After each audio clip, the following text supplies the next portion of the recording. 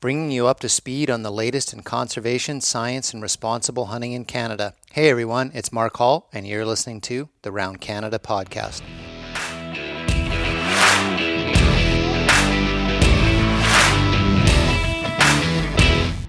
Tim Thurley, welcome to the Round Canada podcast. Hi, it's good to be here. Awesome. Yeah, glad to have you. Been following all of your tweets on Twitter and your recent news stories published, and I just reached out and said, you look like a very knowledgeable, evidence-based person to get on the podcast to fill in our listeners on what's going on the state of Canada's gun control debate. And so I'm glad you could come all the way from the Northwest Territories, Canada, to our studio here in British Columbia and have this conversation, just like Joe Rogan. So Tim, you are a firearm expert.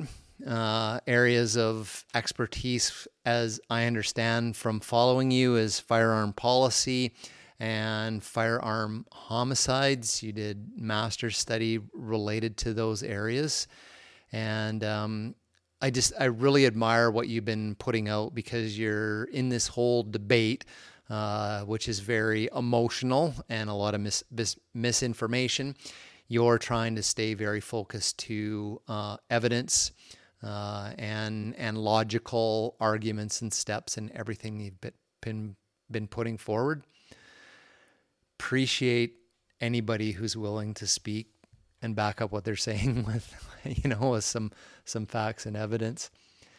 So unless there's something you want to add to your credentials or whatever, what I thought we would do is just kind of tell us. So the last time I kind of spoke to our listeners about the gun control debate, of course, was the amendments back in November that had labeled a bunch of standard hunting firearms throughout the country.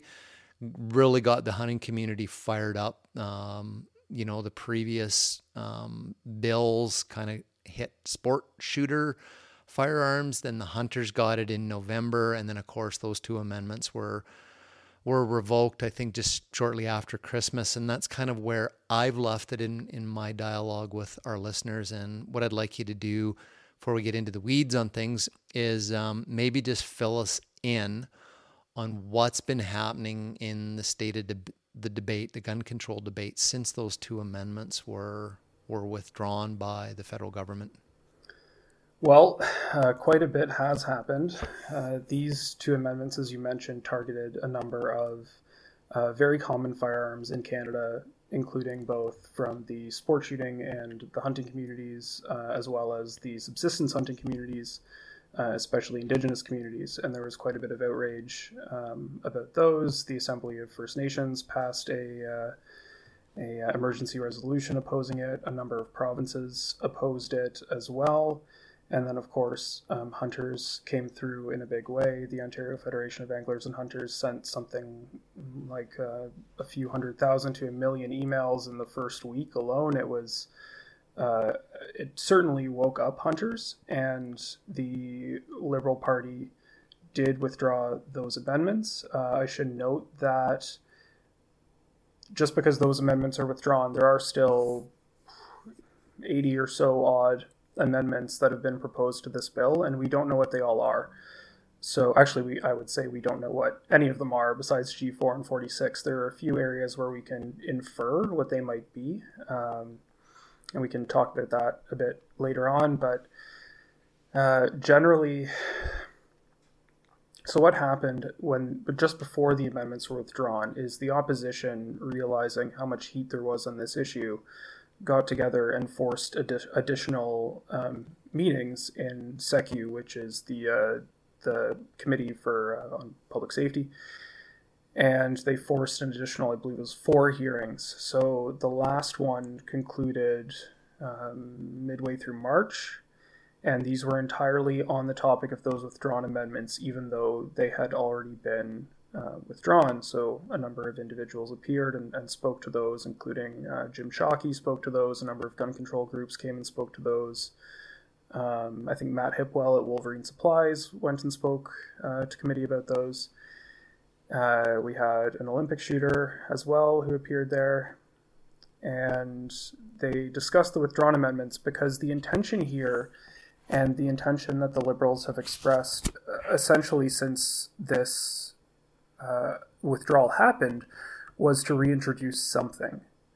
And the core, what they call assault-style weapons, which is it's a misnomer. Not to swear, but I think Matt Gurney put it pretty well when he said, "Whenever you see style, think bullshit." So whenever there's style is appended, there's always this sort of weird discussion that happens where it becomes really hard to define what exactly they mean. And the problem that they ran into, I think, and what caused them to withdraw these amendments and come back and rework them, was partly because it's a very, very hard place to draw a line that won't upset these constituencies that they want to keep happy, but will also ban the firearms that their other constituencies really, really want banned, whether that's evidence-based or not. It's just the politics of the matter. So they withdrew those amendments to try and two theories: either rework them to find something that's more acceptable, or buy some political time to pass those same amendments. We don't know which is going to happen. We assume they're going to be reworked to an extent, but nobody outside of the Public Safety Minister's office, and possibly no one in the Public Safety Minister's office, knows exactly how that's going to play out right now. Yeah, because we have seen some of, the bills introduced concurrently with some world event. So if I remember, C-21, the handgun freeze actually came shortly after that Texas shooting, and the federal government was ripped apart in the media because of sort of, waiting for that event in order to bring the legislation forward. So yeah, I could honestly see those amendments coming forward again after, something else happens. We've seen that in Canada already. So, interesting. Mm-hmm. And it may not necessarily be an event in that sense, such as a mass casualty event, but it could also be something to do with, and not to give them ideas, but a way of addressing issues surrounding crime, being seen to do something on crime. It could be a way of distracting from another political issue that's more damaging. There are plenty of options, plenty of reasons it could come up, but it is certainly correct to say that the past two introductions that we've seen, even though those have been planned in advance, both the Order in Council and C-21, they really did focus around events which happened either in Canada or in the United States. Yeah. Jeez. Politics. Yeah. Okay, so then... Yeah, I remember there was a number of testimonies given to the Public Safety Committee. What good were those? They were speaking to the impacts of the amendments that were withdrawn. I never quite understood that. So these meetings that happened after the amendments had been withdrawn, you're wondering a bit more about? Yeah. Like you mentioned, the one Jim Shockey spoke at, he was speaking to what the impact would have been had the two amendments to C-21 gone forward and, got some hunting firearms in it. If they're withdrawn, why did people need to, talk to the subcommittee about them? Yeah. Well, part of the reason is because they're coming back in one form or another. Okay. So they wanted to consult Canadians. Well, yeah, and this is a really important point, actually. I'm glad you said the word consult, because committee hearings aren't consultation. And I spent a little bit of time in Ottawa. Committee hearings are important. They're a great place to hear from experts. They're a great place to hear testimony, but they don't replace, and a number of MPs mostly opposition MPs did mention this, they don't replace going out and talking to Canadians. They don't replace the consultation part of the policy development process. And I think that was what the Liberals got a lot of flack for skipping, because Indigenous nations, especially hunters, were very, very surprised by what they saw. They weren't consulted and told, okay, there's going to be some stuff you don't like in here, but we're taking your feedback on board. These amendments were just shown to them when they were presented, essentially, which I think was a big cause of a lot of that anger. In terms of why people continued to speak at those meetings, part of it is because the opposition just wants to continue having those hearings. Anything, even if it's about the withdrawn amendments, that was clearly an issue, what we call a shield issue for the government, where they were playing defense. And it's always in the opposition's interests to have the government playing defense. So I'm sure they wanted to really display the damage those amendments would have done. Okay.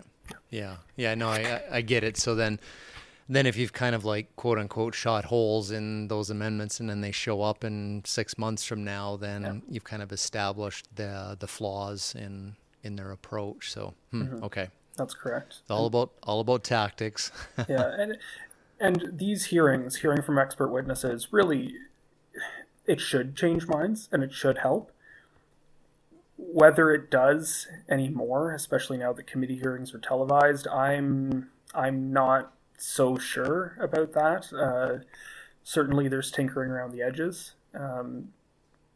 but a lot of it comes down to being able to justify, in my view, and having watched these hearings, a lot of the questions and the angles from MPs appear to be attempting to justify the position they already have through expert testimony, rather than genuinely taking that on board, which is something that is true of more about our politics than the gun issue right now.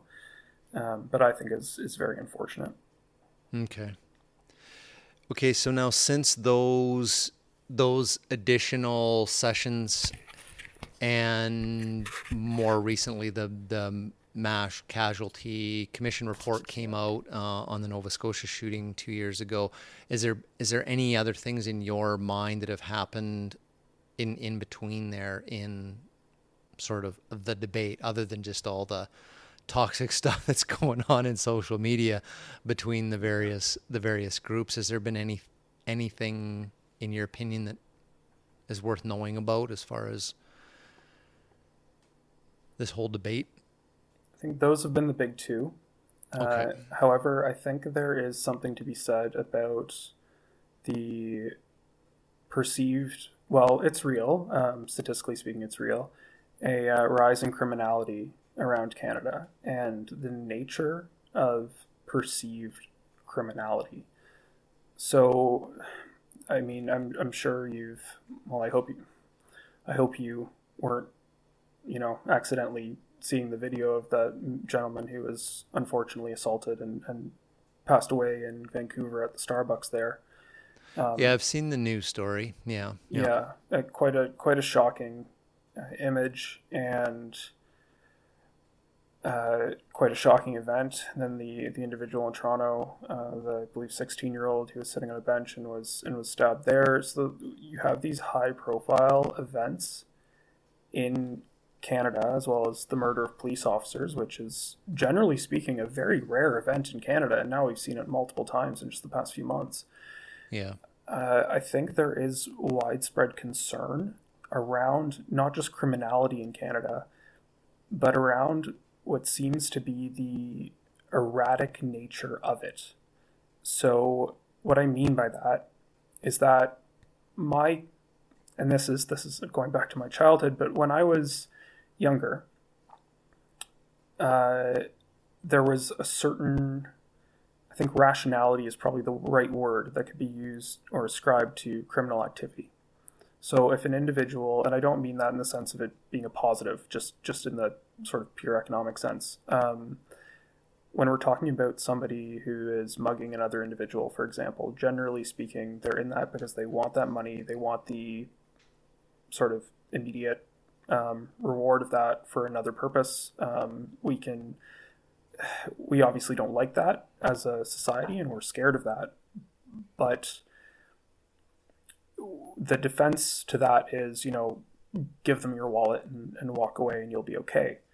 And then we see right now this rise in crime, which is often, there's certainly a perception, I think a fair bit of it is addictions related, unfortunately, where the nature of the attack seems a lot more random, a lot more surprising, not necessarily connected to anything that a sort of sober Canadian going about their business would, perceive as a risk, like not flashing fancy jewelry or anything. Nobody expects that asking somebody inside a Starbucks to stop vaping is going to result in them being stabbed in front of their family. And I think that especially has unnerved many Canadians. I've certainly been hearing from friends of mine who aren't necessarily involved in the gun debate. They don't particularly care about politics, but have started to express more concerns about the random nature of violence and being safe when they're out walking, or especially in larger cities. And that issue, I think keeping in mind that issue is very important toward understanding the debate around crime in this country and where it might go. Interesting. Yeah, because it's from looking at the U.S. And those sort of behavioral things in society, we've seen these things where there'll be something like a mass shooting, and then these spikes in firearm sales. And if it wasn't for the national handgun freeze of C-21, I would suspect we would probably be seeing handgun sales probably going through the roof in Canada right now because of the things that you've just described that have happened since Canada. And I think, and I've seen some of that on social media, like people literally going, I'm not a gun owner and I don't hunt or whatever, but I'm kind of at the point now where I'm thinking about getting a firearm for self-protection, and it's kind of, that dynamic. And then of course, then the other side is, here's all the reasons why people should have less access to firearms. This is another reason saying, we should have less access to firearms, after each one of these events. So it's a really, it's just a crazy, crazy world out there, how people are reacting to these things. And yeah, I think that's a really good point. There's been some really, really weird and unnerving, I think is a good way of putting it. It's almost like what we've seen in the last couple of months are just like acts of violence, just for the sake of violence. Like you said, they're not after something, like a break and enter or a carjacking or whatever. It's just violence for the sake of violence, and crazy. Yeah, it's the one place there where I think I might disagree is that I'm not sure we would have seen a run on handgun sales without the freeze, at least for the purposes of self-defense. And that's just because I think in general people aren't, I mean, I know in practice it does happen, but generally people who are handgun owners, I think, are people who are kind of sport shooters or collectors, and that's really their prime impetus in Canada. However, I'm not going to exclude the possibility that people may have looked at more long guns for defense, even though that's not, strictly speaking, a purpose for which you can acquire them. But I'm sure that's in the back of some people's minds. There was also this case in Mississauga or Halton, Southern Ontario, where a number of individuals came in to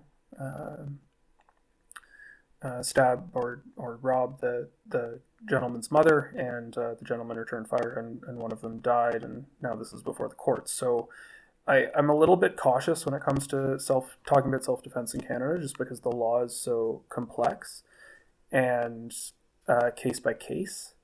But what I would say is that I have noticed, and I don't have polling data on this, so it's very hard to back up scientifically, but I have noticed an increase in people asking questions about things like pepper spray. Why is pepper spray not allowed to be carried for defensive purposes. I've even seen discussion about body armor, which I never saw outside of certain gun forums before the past year. That's an interesting one. I haven't seen that, so that'll be kind of weird at the beach this summer. Yeah. Yeah, the tan lines on that, not sure. Not sure if those would be very flattering. Oh well. Yeah. Better to be pale than dead. That might be the bumper sticker for body armor sales. No, I haven't seen that one. Interesting. And I want to emphasize, I think Canada is quite a safe country. Our crime levels right now are not above where they were in the 1990s. But I think the nature of that crime is what has people concerned, and also the relatively sudden increase from the close to all-time lows we had in 2014, and how quickly that's gone up in the past few years, the past 9 years or so. Yeah. Yeah, it's definitely almost on a daily basis in this country, is some way, shape, or form. There's some event that's having a very polarized influence on the gun control debate, as I've seen it in social media. So people are using everything they can on both sides of the debate for and against positions. Like, okay, now do you want to skip forward to just kind of the mass casualty report, or is there some other kind of piece in there that's important in this story? I think we're probably going to have a lot to talk about when it comes to the Mass Casualty Commission report, so it might be better to skip that. I have a few things that I can talk about in the context of that as well. Okay. So maybe just give people just like the high level here on what that is and when it came out. Okay. So the commission report, I believe it came out yesterday morning. We're recording this on the Saturday, so it came out on Friday morning. And it was a response to the Portapique massacre in Nova Scotia. And as I'm sure a lot of individuals will remember, that was one of the most tragic mass homicides in Canadian history. It was a horrific event where an individual went on a rampage over the course of many hours and killed, I believe it was 22 or 23 people. 22 people. Yep. And they established not a full inquiry, public inquiry, but this commission, which was designed to respond and provide some recommendations. It was thought, and it did come out, that the main focus of this inquiry, this commission, was on the RCMP and the RCMP's conduct and response. However, they did release a very comprehensive series of reports, and I use the word comprehensive advisedly, I'll come back to that, discussing almost every aspect that they could possibly have discussed that was tangentially related to this particular topic. It certainly did not focus on just this mass homicide incident. And what I found especially relevant to the C-21 debate, at least, was this chapter. It's, I believe, chapter 4 of their recommendations, and there is a lot to do with firearms in there. So, yeah, like the general stuff that you and I own and the amount of ammunition I have in my locker and stuff like that. Yeah, I've seen, that stuff, yeah. Yeah. Okay. And some of those are... I certainly have some critiques of that section of the report. Yes. So, a few weeks ago, you had an article published in the newspapers, national newspapers. Headlines, if I remember right, "Don't believe gun control advocates who say bans would save lives." So, the entire narrative that we're hearing around the gun control debates is prohibiting firearms, individual firearms, groups, names, variants, all of this sort of stuff in the name of public safety. It's all being done in order to make communities safer and reduce these crimes that we were talking about. Last fall, under that auspices, a whole bunch of hunting firearms got labeled as needing to be prohibited to make communities safer and reduce firearm-related violent acts in the country. And so the whole entire, as I see it, the whole entire premise is about fewer guns equals safer public.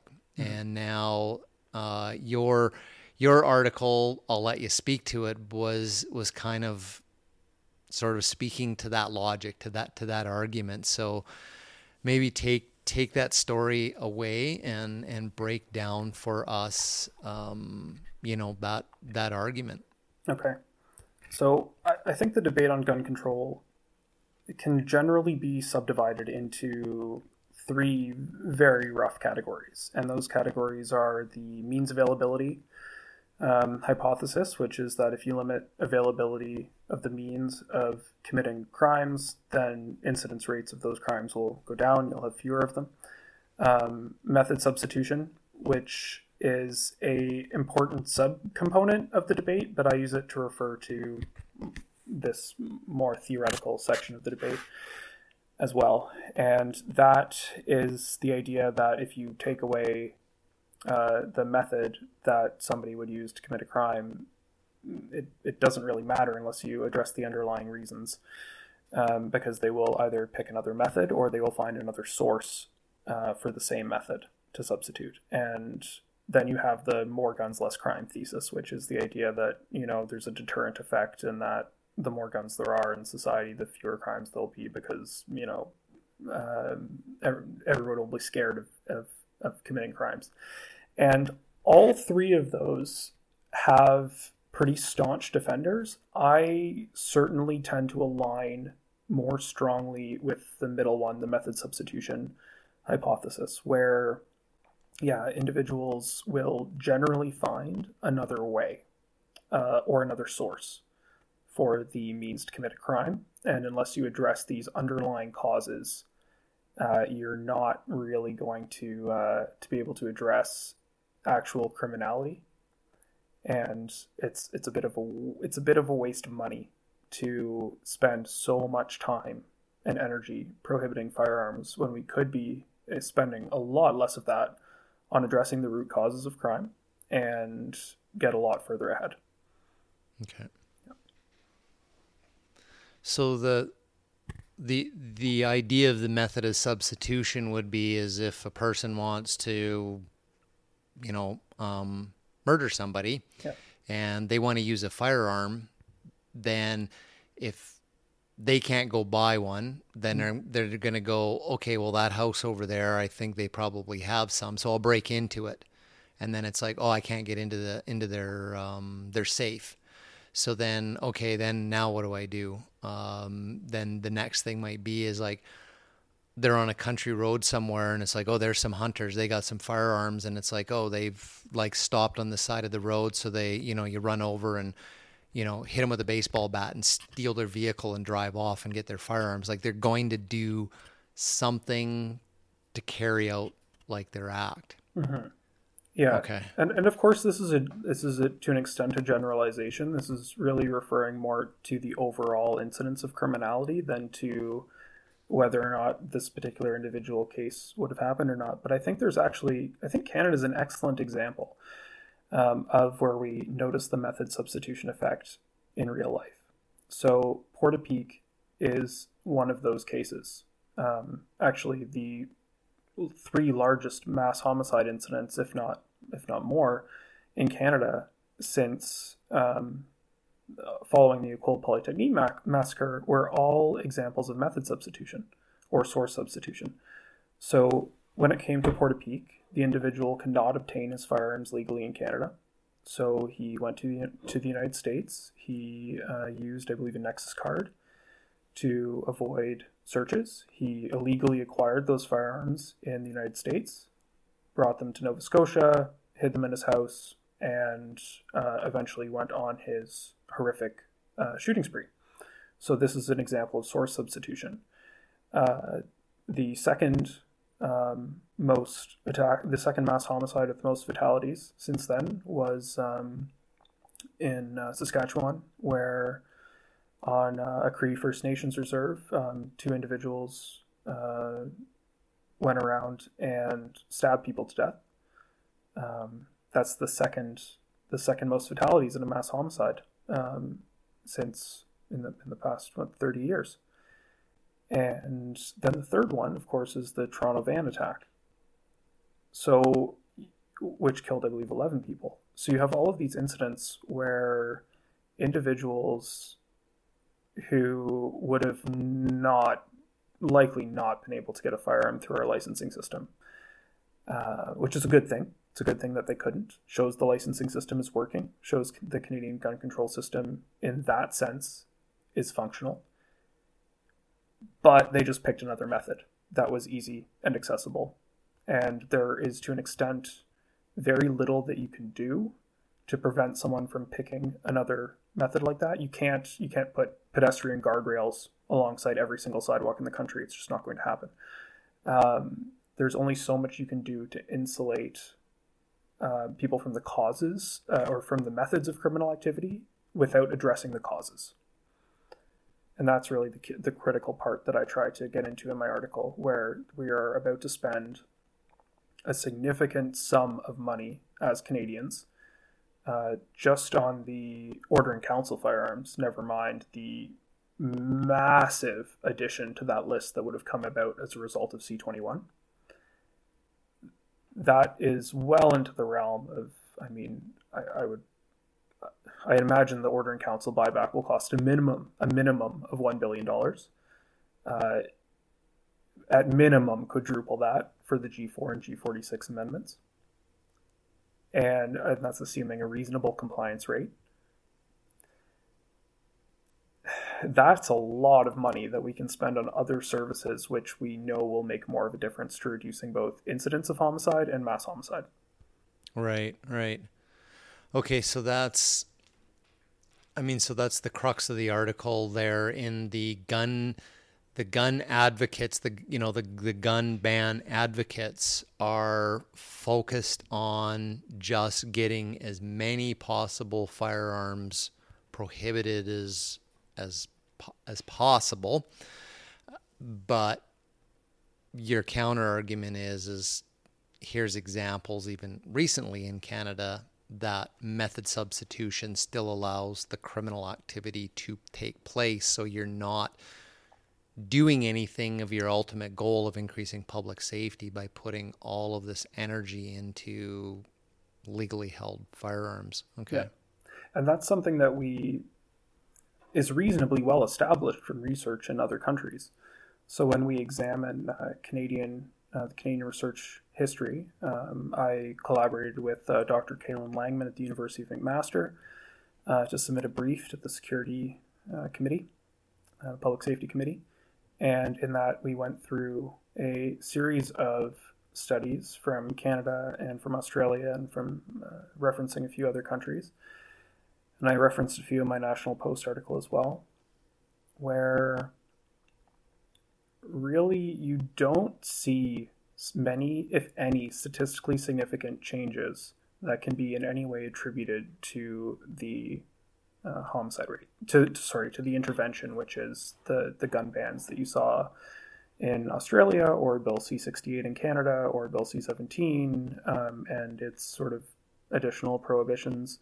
I imagine that if C-21 goes through in 10 or 15 years, when we have the data to look back at it, we will also not see an effect that is statistically significant when it comes to firearm homicide. I believe it was in one of your articles where you had talked about like the prohibition back in the 70s where automatic actions became prohibited, that never changed homicide rates with firearms even since the 70s, which, you know, that's still cropping up right now about semi-automatic and 5-round magazines, and still people talking about machine guns and this sort of stuff, you know, as misinformation. And even then you said it didn't even make a difference back then. So not that we have been able to determine, no. I actually I just talked about Dr. Langman. It was his article that I was citing in that case. He Okay. wrote about mass homicide in Canada, and he didn't just use firearm mass homicide as his reference. He actually discussed mass homicide in general. And when looking at all of these interventions, he didn't actually find a difference when it came to mass homicide with or without a firearm before and after these intervention points. So mass homicide is something that is very difficult to measure precisely because it is so rare. This is not something that happens all the time. It certainly happens more often in the United States, but the United States is a massive outlier. So people often point to the success of. I had a friend who did this recently, and I provided a correction. They said, well, the United Kingdom banned all of these guns, and after they had a school shooting, and they haven't had one since. And it's like, well, they only had one before. So there's not exactly any kind of statistical significance or inference that you can draw from that. They were extremely rare before. They're extremely rare now. But then there was like the Paris subway thing, and it's like, so, Yeah. Yeah. Well, and certainly, yeah, we've seen this in a wide variety of locations, and there's not a lot of good evidence. Even from the United States, which I hate citing because it's an awful outlier when it comes to almost all policy. And in Canada, I think we reference it far too much. But even if you look at the Rand Corporation's meta-analysis of the efficacy of various types of firearm legislation, they do find some limited evidence that things like background checks work, licensing works, and these are all things which in Canada everyone agrees on. I don't know many people who advocate for the abolition of the licensing system. But when it comes to actual bans on different types of firearms, there's no conclusive evidence that they work at all. Yeah. No. So, if the evidence is, there's emotions, are involved here, and just people's opinions about, firearms and stuff. But so why is it such a focus in Canada right now on firearms when the greater good is serving public safety? Like, how does so many people, involved in governments and the the various groups, why do you think they're so locked on firearms when objectively, if you look at it, a reasonable person should assume that the focus should be somewhere else, but it's not. Like, yeah. Why? Well, even if we look at methods, the most common method of homicide in Canada is stabbing. Yeah. And it's not. And we've seen absolutely, even just with the ones that we've talked about recently, yeah. I personally have not seen anything in the media talking about carrying a knife. Mm-hmm. Like a concealed knife and like a weapon, like this, the whole conversation about knives as weapons and carrying them and ways of, dealing with that has not come up. Well, there's a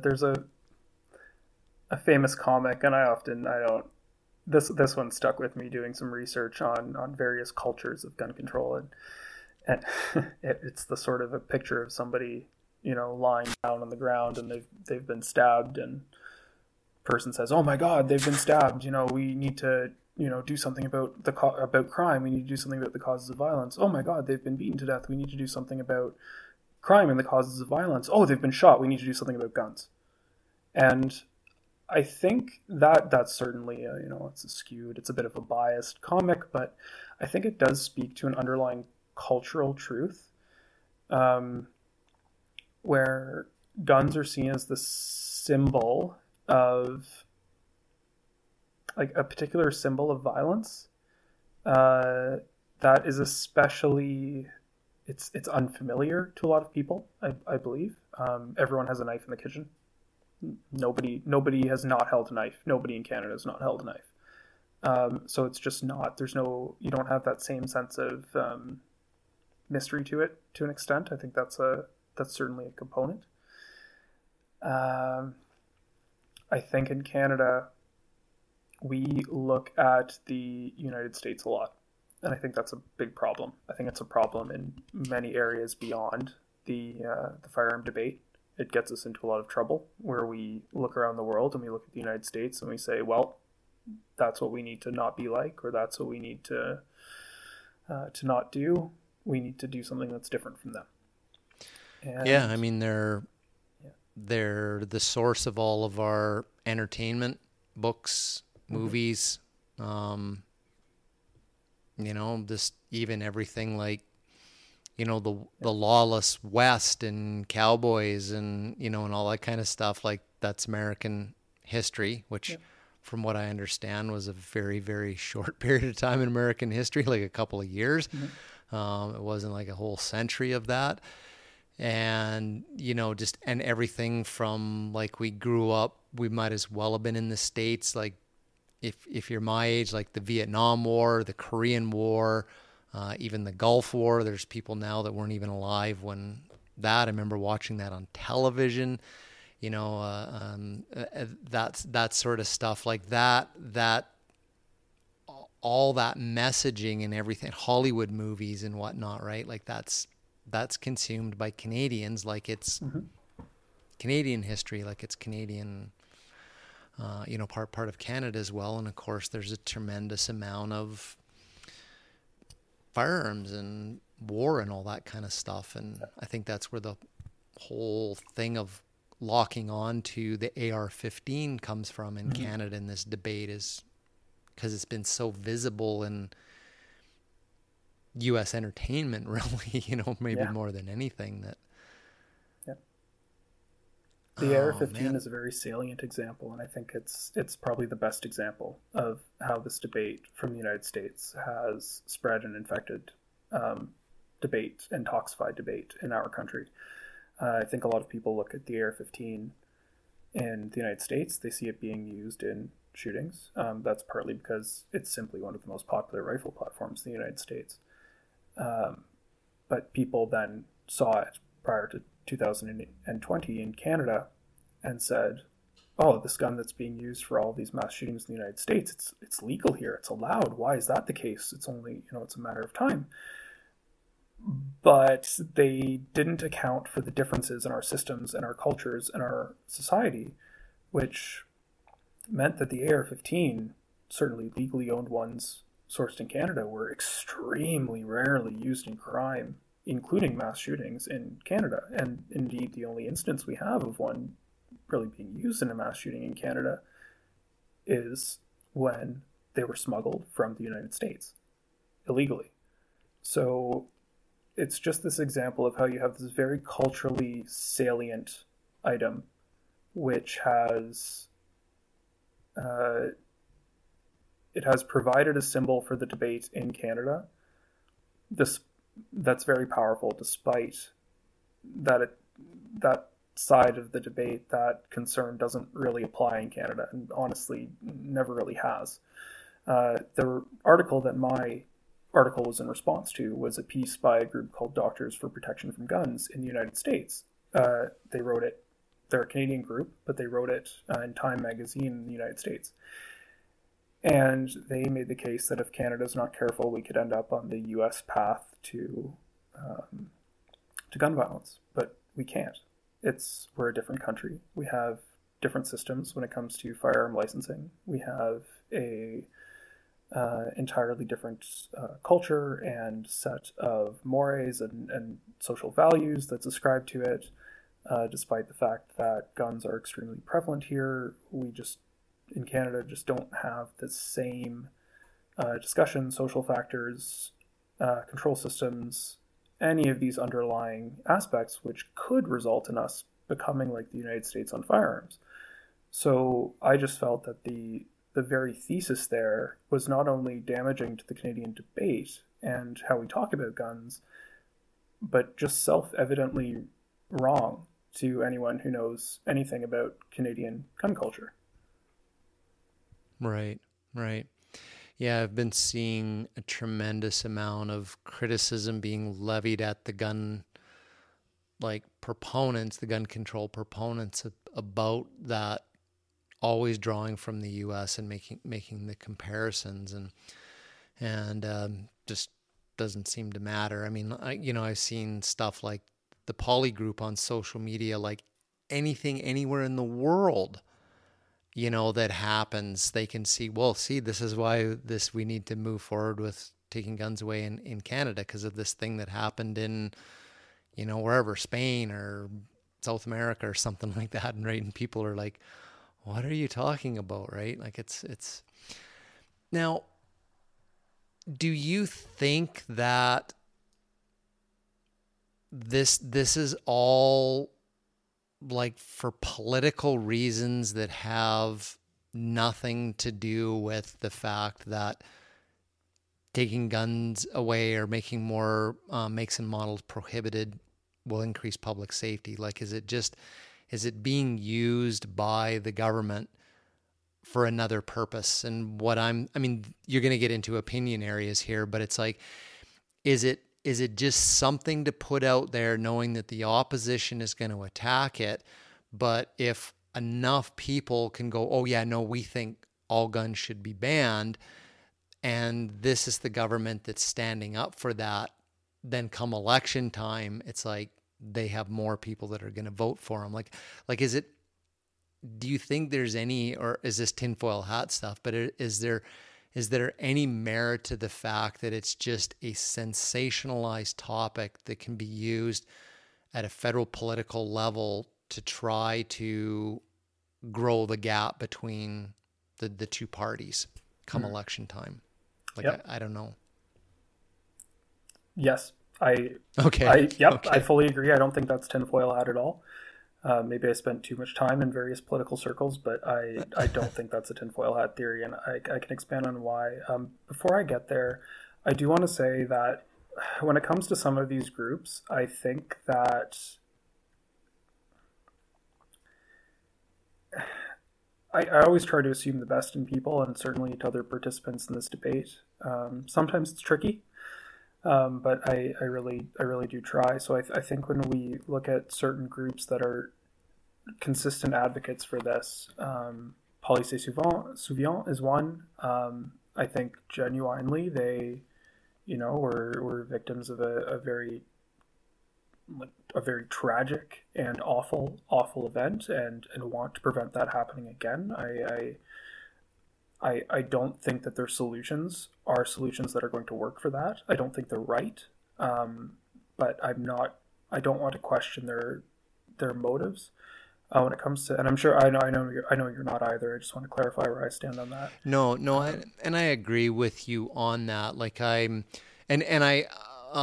to be honest, I sort of see like a level of rhetoric as well on the pro gun side as well, where you can kind of be like, okay, like that probably is a bit more tinfoil hat type stuff. We see it in the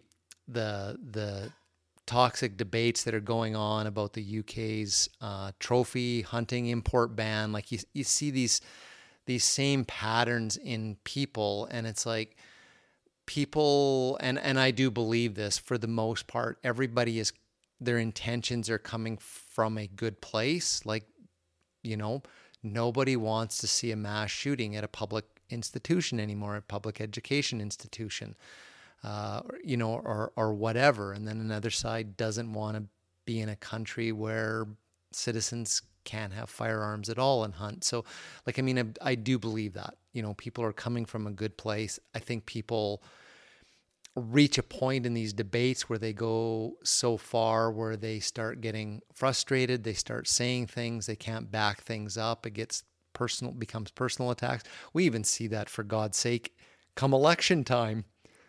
It starts out with their platform and their campaigns and a balanced budget, and the next thing it's like, so-and-so's of this and that, and don't vote for them, and you're like, oh my God, when's this going to be over? And so then Now, we talked about this before the show. In one of your articles you wrote a couple of years ago, you talked about the confusion and dysfunction in this debate is on purpose. And now part of these debates, which I think sometimes starts to make people look bad, is it almost seems like there's stuff being interjected in there just to confuse the public debate, like just for the purpose of messing up the debate so nothing is clear. No side is clear. Like, is there anything to that you think is going on here as well in Canada? Yeah, I do. And I don't think it's necessarily always born from ignorance or born from malice. I think it can be born from just pure ignorance or a lack of knowledge. But I think there are two aspects to touch on here. And the first one is when you were discussing, is there an electoral reason for this? Is there a reason the Liberals keep coming back to punching on the gun file? Absolutely. It's much easier if you're a member of the Liberal Party to run against the Republican Party than it is to run against the Conservative Party. And that's what a lot of their wedge issues do come down to. It's issues which are salient in the Canadian media through the United States.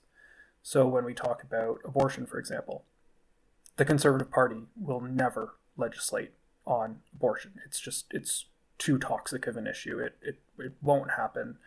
The consensus in Canada is overwhelmingly the other way. It's not going to occur. But the Liberal Party, every election, still drags out abortion. And the reason for that is because it's always an issue from the United States. It's free press amplification for them every single time. And I believe that the Liberal Party now, during the majority government, they were a lot more moderate on firearm issues. I didn't really have many concerns. I certainly there were flaws with Bill C-71, but I didn't have many concerns with the overall Liberal approach to firearms from, say, 2015 to 2019. Where it really came was afterwards, and I believe that a significant portion of that came with minority governments, partly because they realized the success of the firearm wedge issue against Aaron O'Toole, but partly because the Liberals are really an urban party now. They've retreated to these relatively urban ridings. They have a few rural ridings, especially in the East Coast, but by and large, they're an urban party now. And it puts everyone else in a really tricky position, but not the Liberals. So when the Liberals talk about gun control, they can talk to people in downtown Toronto who pretty much agree on this issue. Most of them have never seen a gun. They might know a hunter, but not really too much beyond that. They do see the news about stabbings all the time and shootings, so that affects them.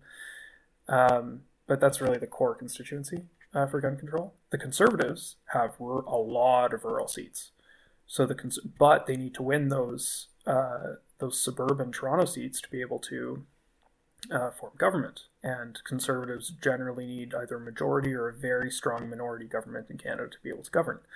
So this issue serves to make suburbanites just a little uncomfortable, just enough of them that the Liberals can still win and hold their kind of outposts in the outside of cities. It also, and I think this is an advantage for the Liberals, that it might have surprised them a bit, but it certainly is something that's relevant. It's a very tricky issue for the NDP and to a lesser extent the Bloc, because both of these parties are both very urban and quite rural. So the NDP is, they want seats like Beaches East York, they want Davenport, they want Burnaby, but they also want Timmins, they also want Algoma, they also want Nunavut in the Northwest Territories. And it puts them in a really hard position to have to balance those two constituencies without losing one of them. And I think the Liberal and the Bloc too. The Bloc's a bit of a different player, but it puts both of those parties in a relatively tough position where they really have to straddle that line between hunters and their urban constituencies. And the Liberals just don't really have a rural constituency anymore outside of just a couple of ridings, including mine, actually. That doesn't matter to them. That's interesting because in British Columbia, at the provincial level, like the NDP party is government, and conservatives, are the main opposition. But it's almost like here the NDP are mostly the urban ridings. So it's the same thing that like the Liberals. So it's the Lower Mainland, Vancouver, and some parts of the interior, where the Conservatives are more eastern. So the eastern half of the province towards Alberta, a lot more rural ridings and that sort of stuff. So it's interesting just in BC that the provincial NDP party is, I think they're not caught in that same thing that the federal NDP party is, that you're talking about being split between a rural and an urban environment. If there is an NDP riding like sort of next door to me in the West Kootenay area of British Columbia, it's one of those areas where, gosh, how do you put it politically correct, or whatever, but it's like, people will line if I just say, well, there's a lot of granola freaks there, just sort of like it's that type of a culture, right? I like the I West was just Kootenays. in Nelson visiting. Oh, were you? Okay. Folks So in August, yeah. the Rastafarian shops and, and all this kind of stuff, but there's still resource people there. There's still hunters and stuff there, but that's an NDP held area. NDP provincially, even though, and Conservative federally, yeah. Yeah. And it would be, it would be considered a rural riding, but with a very probably urban ideology within an urban area. So it's NDP held. And it's, God, that stuff is it's so crazy. So does this mostly kind of shake down to like, this seems to be what I'm hearing from you is like, the reason that guns are being singled out is it's a political positioning tactic for re-election. Yep. The Liberals have historically seen gun control as a fantastic political football that they can kick around in elections and divide up the Conservatives very nicely from the suburban ridings they need and form a wedge to a lesser but still effective extent between the NDP. So if the NDP, and to put this in BC terms, if they better take a strong position on gun control if they want Victoria, but then they're going to lose Skeena Buckley Valley. Yeah. So, yeah. So the Liberals love putting them in that spot. And so then the average person's caught in the middle of this. Like you're just, like you said, you're a quiet little person that goes to the gun range and likes to shoot and blink and do whatever and go home and just quietly, it's kind of funny because one of my daughter's like really close friends, early 20s, they went to school together. It's my daughter's friend's younger sister, which was, kind of part of the group. It was like a whole bunch of us were at a family get together in a restaurant one time, and she was there, the younger sister, and was sitting there and kind of talking and stuff. And it's like this topic of gun control came up, and she is like a hardcore firearm owner now. I've known her since she was like, our kids went to school at kindergarten, grade 1. And I remember her like, this quiet little girl and, and stuff. And it's like, she's got like her handguns and she goes to the range and shoots. And she's like, she can talk about these issues, like very, very informed, which blows me away. Like a firearm owner is very informed about all this stuff. And I just think of that poor person, that if you did not sit and talk to her and just saw her like walk by in the street or a restaurant, you wouldn't have went, oh, that's a gun owner. That's a handgun owner, right? And so now a person like that is just caught, a young person is caught up in this political chess game. In someday she's going to have to give up that handgun, and she can never get another one if she really likes it or wanted to go more competitive or whatever. Same with the hunter. just sort of like minding their business, doing things, helping out with wildlife projects here and there in their spare time. And now they're caught up in, this huge thing, which boils down to, like I said, a political jockeying type tactic. And what a crappy thing to put Canadians through.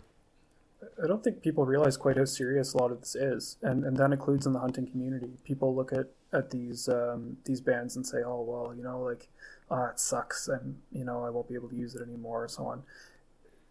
There are criminal penalties associated with unauthorized possession of a firearm, and they're quite substantial. It's the potential for multiple years in prison just for possession of something that you purchased. Once that amnesty expires, you purchase something legally. It's been sitting in your safe. You have not done anything with it. You don't hand it in with the amnesty. And now, I can't imagine.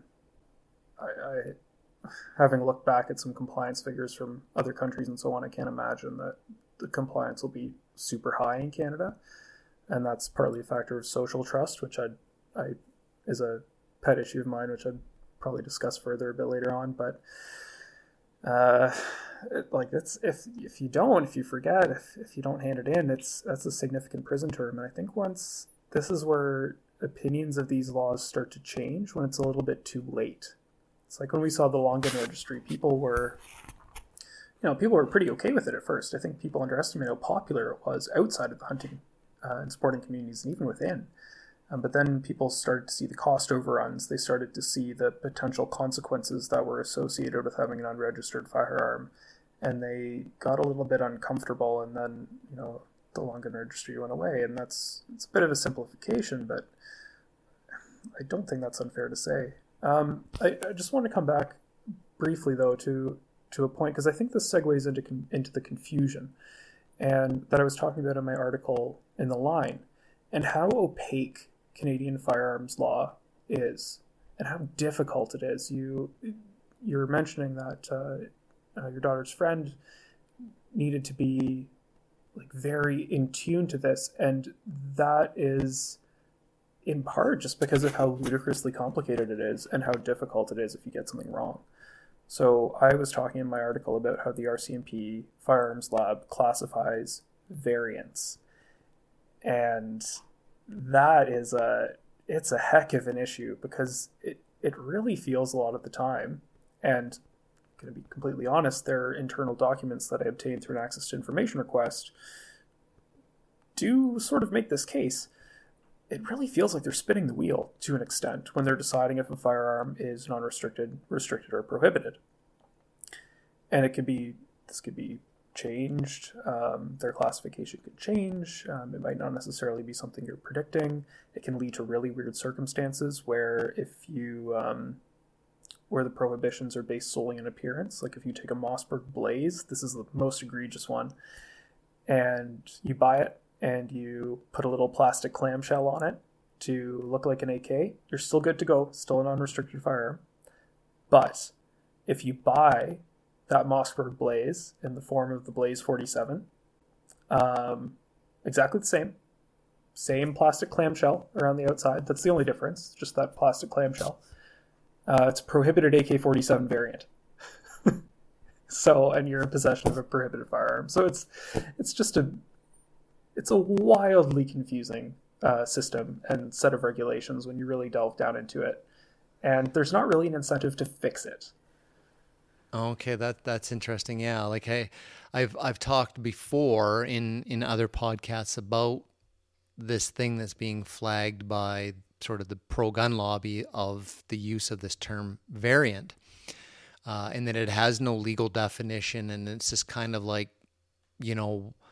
one make and model of firearm is prohibited, and then a bunch more are said, well, they're variants of that one, but like what is the criteria that one's a variant? And the analogy I used to make this simple for listeners was, it's like saying, all of a sudden you come out with legislation and say, well, a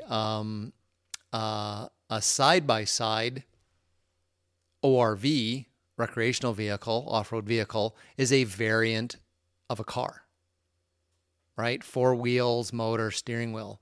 And then it's like, okay, well then a baby carriage is a variant of a car because it's got four, and then a skateboard is a variant, and then it's sort of like a unicycle is a variant of a car, right? And then you're sitting there listening to me say this and going, well, what the hell's the criteria? Like, the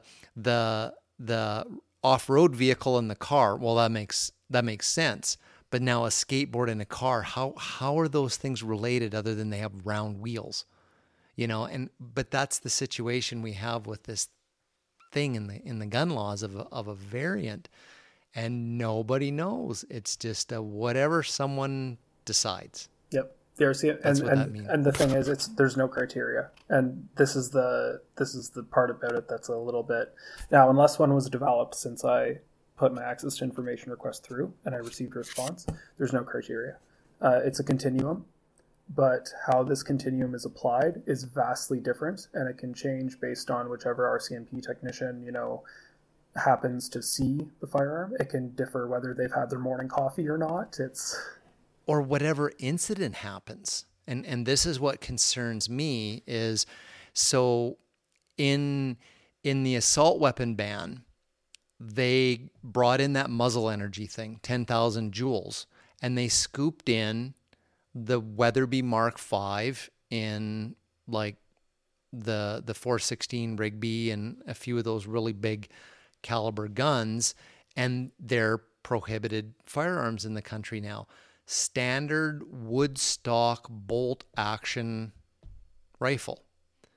So now at any point in the future, if tomorrow there was a shooting somewhere in the country where a person just used a standard wood stock bolt action hunting firearm to commit a crime, they could now say, well, that's a bolt action. It's a variant of the Mark V, which is already prohibited.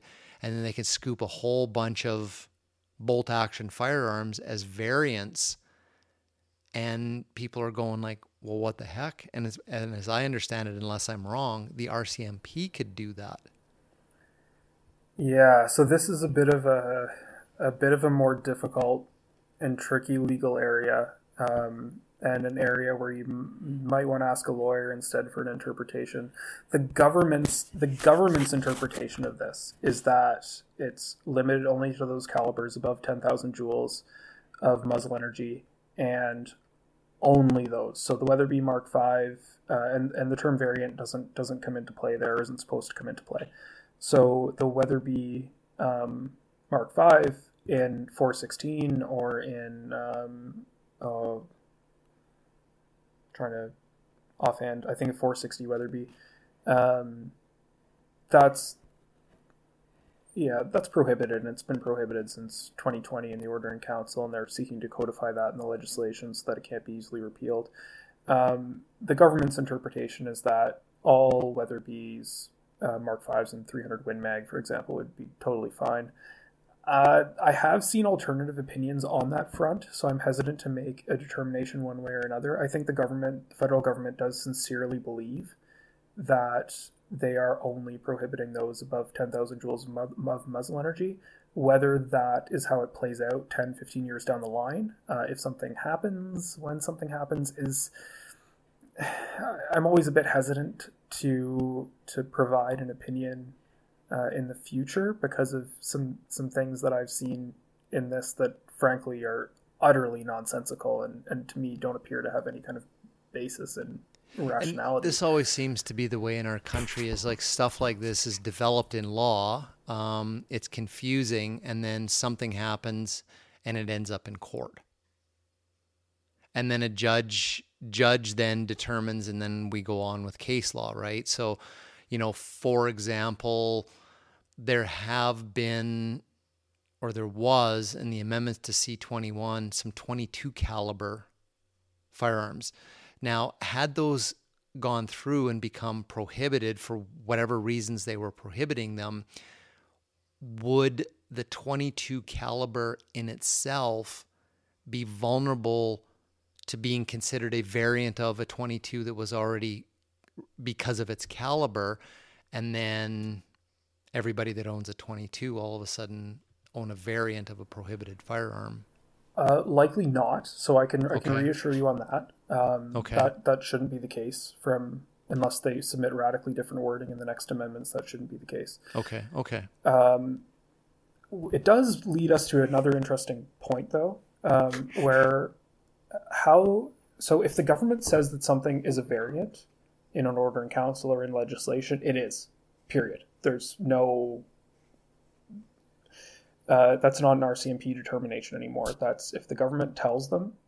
So when we look down the list of what are considered AR-15 variants, we see a number of, I think the Mossberg 715T rifle, which is, the Mossberg Plinkster. Yeah, that's a case where the internal workings are nothing like an AR-15. The version of it without the tactical looking furniture is totally fine, non-restricted.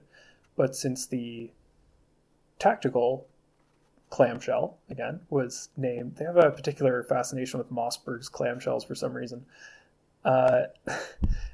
Since it was named as an AR-15 variant, it is, even though it's not. Right. Yeah. Right. And I guess that's where the worry comes in for gun owners. If you go, well, if that was how the term variant is applied, then it's kind of like it's a wild card from here on out then. Yeah, and to an extent, I mean, that's been a wild card since the Firearms Act was introduced without defining variant. So that's something I think gun owners have, to an extent, been living with for 30 years. It is something that needs to be fixed just to ensure that level of clarity in legislation, even just by introducing some sort of standard and regulation that the RCMP needs to follow. It's not my main concern when it comes to the amendments. But it does overlap with the arbitrary nature of it. So when we had Amendment G4, it was everything that was, a firearm that was designed to accept a magazine of 5 rounds or more, which is an interesting definition of itself, because when we're talking about a firearm that was designed to accept a magazine of over 5 rounds, even though no magazines over 5 rounds are legal for that firearm in Canada or available, it would still be prohibited. But a firearm that has 10-round magazines available, not necessarily in Canada, but somewhere in the world, but was originally designed for a 5-round magazine would be totally fine. And it's still a weird and wacky definition. But leaving that aside, G46, by definition, that's what they call the list, contained firearms that simply weren't meeting that definition at all. So the M1 Garand, single shots, the SKS does not meet that definition. Yeah, the rocket launchers. I mean, the rocket launchers is pretty egregious. They put all those on there to basically bump the number up to 1,500. But the ammunition was always illegal in Canada. Like, you could own it. I mean, not that you would ever be able to find one, but you could theoretically own a Javelin missile system before 2020. You could never own a Javelin missile. You'd never be able to use it. It's an empty tube. And that ammunition was always controlled and very strictly controlled in Canada. So yeah, you could have a grenade launcher, but you couldn't shoot anything more dangerous than a tennis ball. And yeah, that was another political angle of where the Conservatives repeal that order in council. The Conservatives just legalized rocket launchers, despite the fact that that's not really the case. Yeah. And I think that does segue us a little bit into the Mass Casualty Commission report, maybe, if you want to talk about that. Yeah, no, I'm definitely interested in that one, especially the stuff we were talking about at the beginning of the show, not the RCMP related findings, but all of these additional sets of recommendations, which everything I've seen, people are just saying, well, that's the 2 amendments to C-21 word for word in the Mass Casualty Commission report. Yep. Sort of like that's the rationale for the Liberal Party to reintroduce those bills is kind of the vibe I've been getting off of various folks. But give us your thoughts. Give us your thoughts on those additional recommendations. And okay. general firearm owners of the country. Yeah, so I won't get into the rest of the report. It's a very long report. It's very lengthy, and I haven't read in full the sections on policing and so on. But I, of course, went straight to the firearm section as soon as I was able. Yeah, I did too. That's my specialty. It's a very interesting collection, and I think that the reason it's very one-sided. And just to talk about a few aspects of things that the commission recommends, which I should add, these are not things that the government will necessarily do. In a few cases, they're things I think a government can't do. In a few cases, I think there are things that the government could probably do, but would be so much more trouble than it's worth that they probably wouldn't try. But the list of recommendations, yes, number one, interestingly, they said this report had nothing to do with C21. Recommendation number C21 is, in the report, is the definition from G4, word for word, with the addition of semi-automatic handguns. So it's essentially a cut and paste job. So that's in there. I don't want to speculate as to why they put that in there. Semi-automatic 5-round clip, exactly what we were seeing. Yep. In the C21 amendment. So that was the SKS hunting firearm that everybody talked about, got scooped by that one, and that's back as a recommendation in the Mass Casualty Commission report. Yeah, and there are a few other ones where it gets really odd, and where we're getting well beyond things that have ever really been considered in Canada. So, and a few of these recommendations are worded in such a way where the initial topic seems a little bit innocuous, and then you delve into what it would actually mean, and it gets quite ridiculous. So, for example, ammunition. They talk about requiring a license to possess ammunition. I don't think many people disagree with that. I think when you're implementing it in practice, that's the kind of situation where you end up in a lot of, potentially people getting in a lot of trouble, because a lot of people actually possess, a round or two of 22 that they grabbed from somewhere like the range. They let their license expire, instant criminal.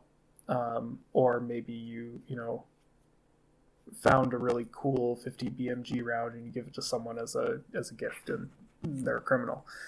So that's one of those issues where you get into the implementation. But then they have only being able to buy ammunition. This is one of the recommendations for a firearm of the caliber for which you own. It's probably something that they intend to cut down on straw purchasing of ammunition. It's not really workable in the sense that plenty of people collect ammunition they like to buy for calibers they don't own. But it also requires a firearm registry. There is no possible way to enforce that without a firearm registry and without instant access to a firearm registry. So this is a recommendation to reintroduce the long gun registry, despite that not being an actual recommendation in the report. That's very concerning. I did my master's thesis on the impact of the long gun registry on homicide in Canada. There was no impact whatsoever. Very expensive, and I'll segue for a little bit out here.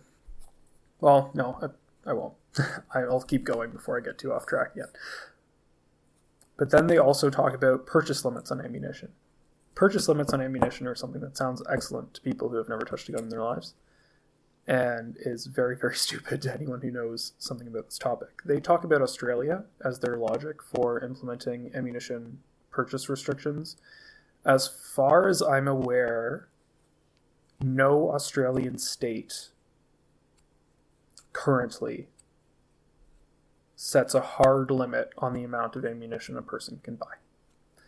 And it's something that's not particularly practical to enforce, or that we would see bring any kind of benefit. And I'll give an illustration of that. So,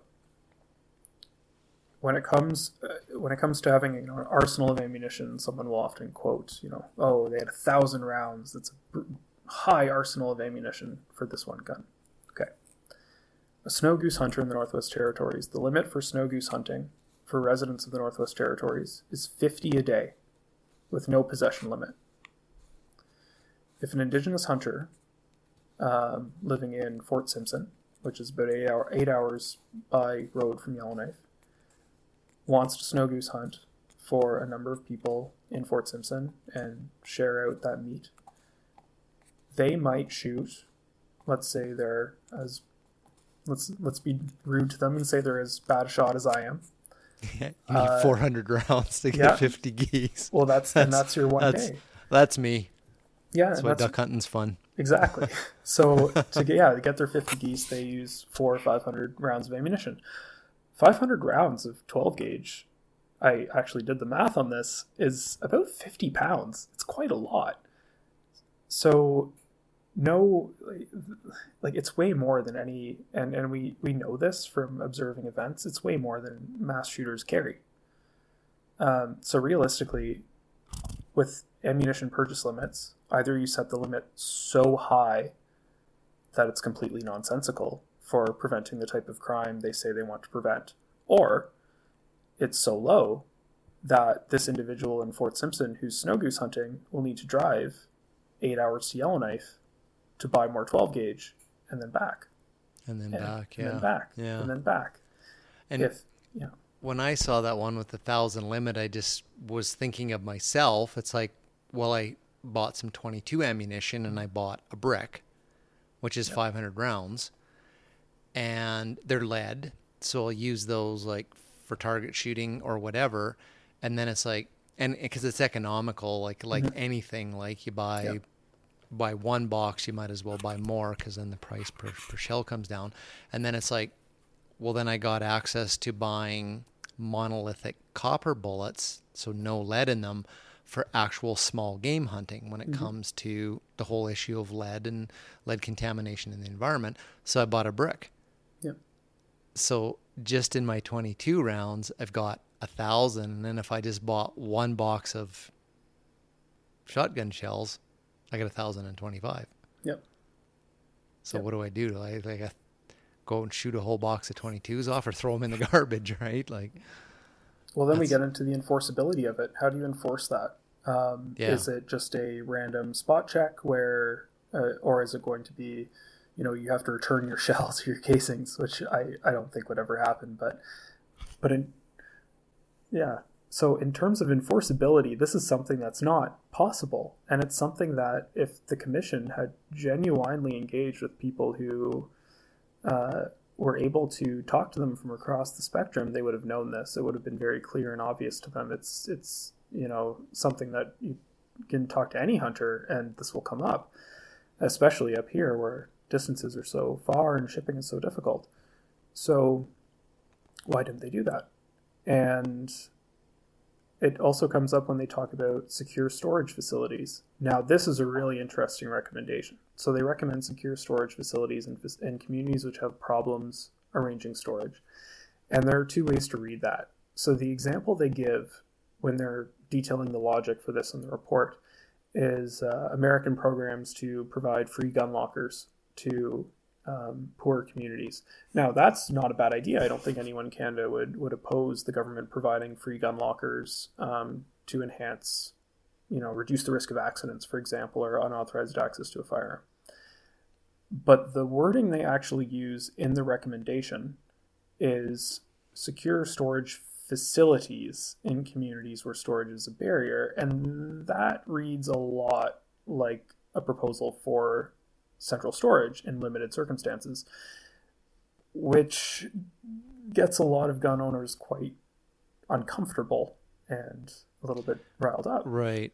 And so, sensibly. So the free storage lockers would be like the stack right gun cabinet that you get at Canadian Tire that that holds six firearms or whatever. It's like it's $200. Yep.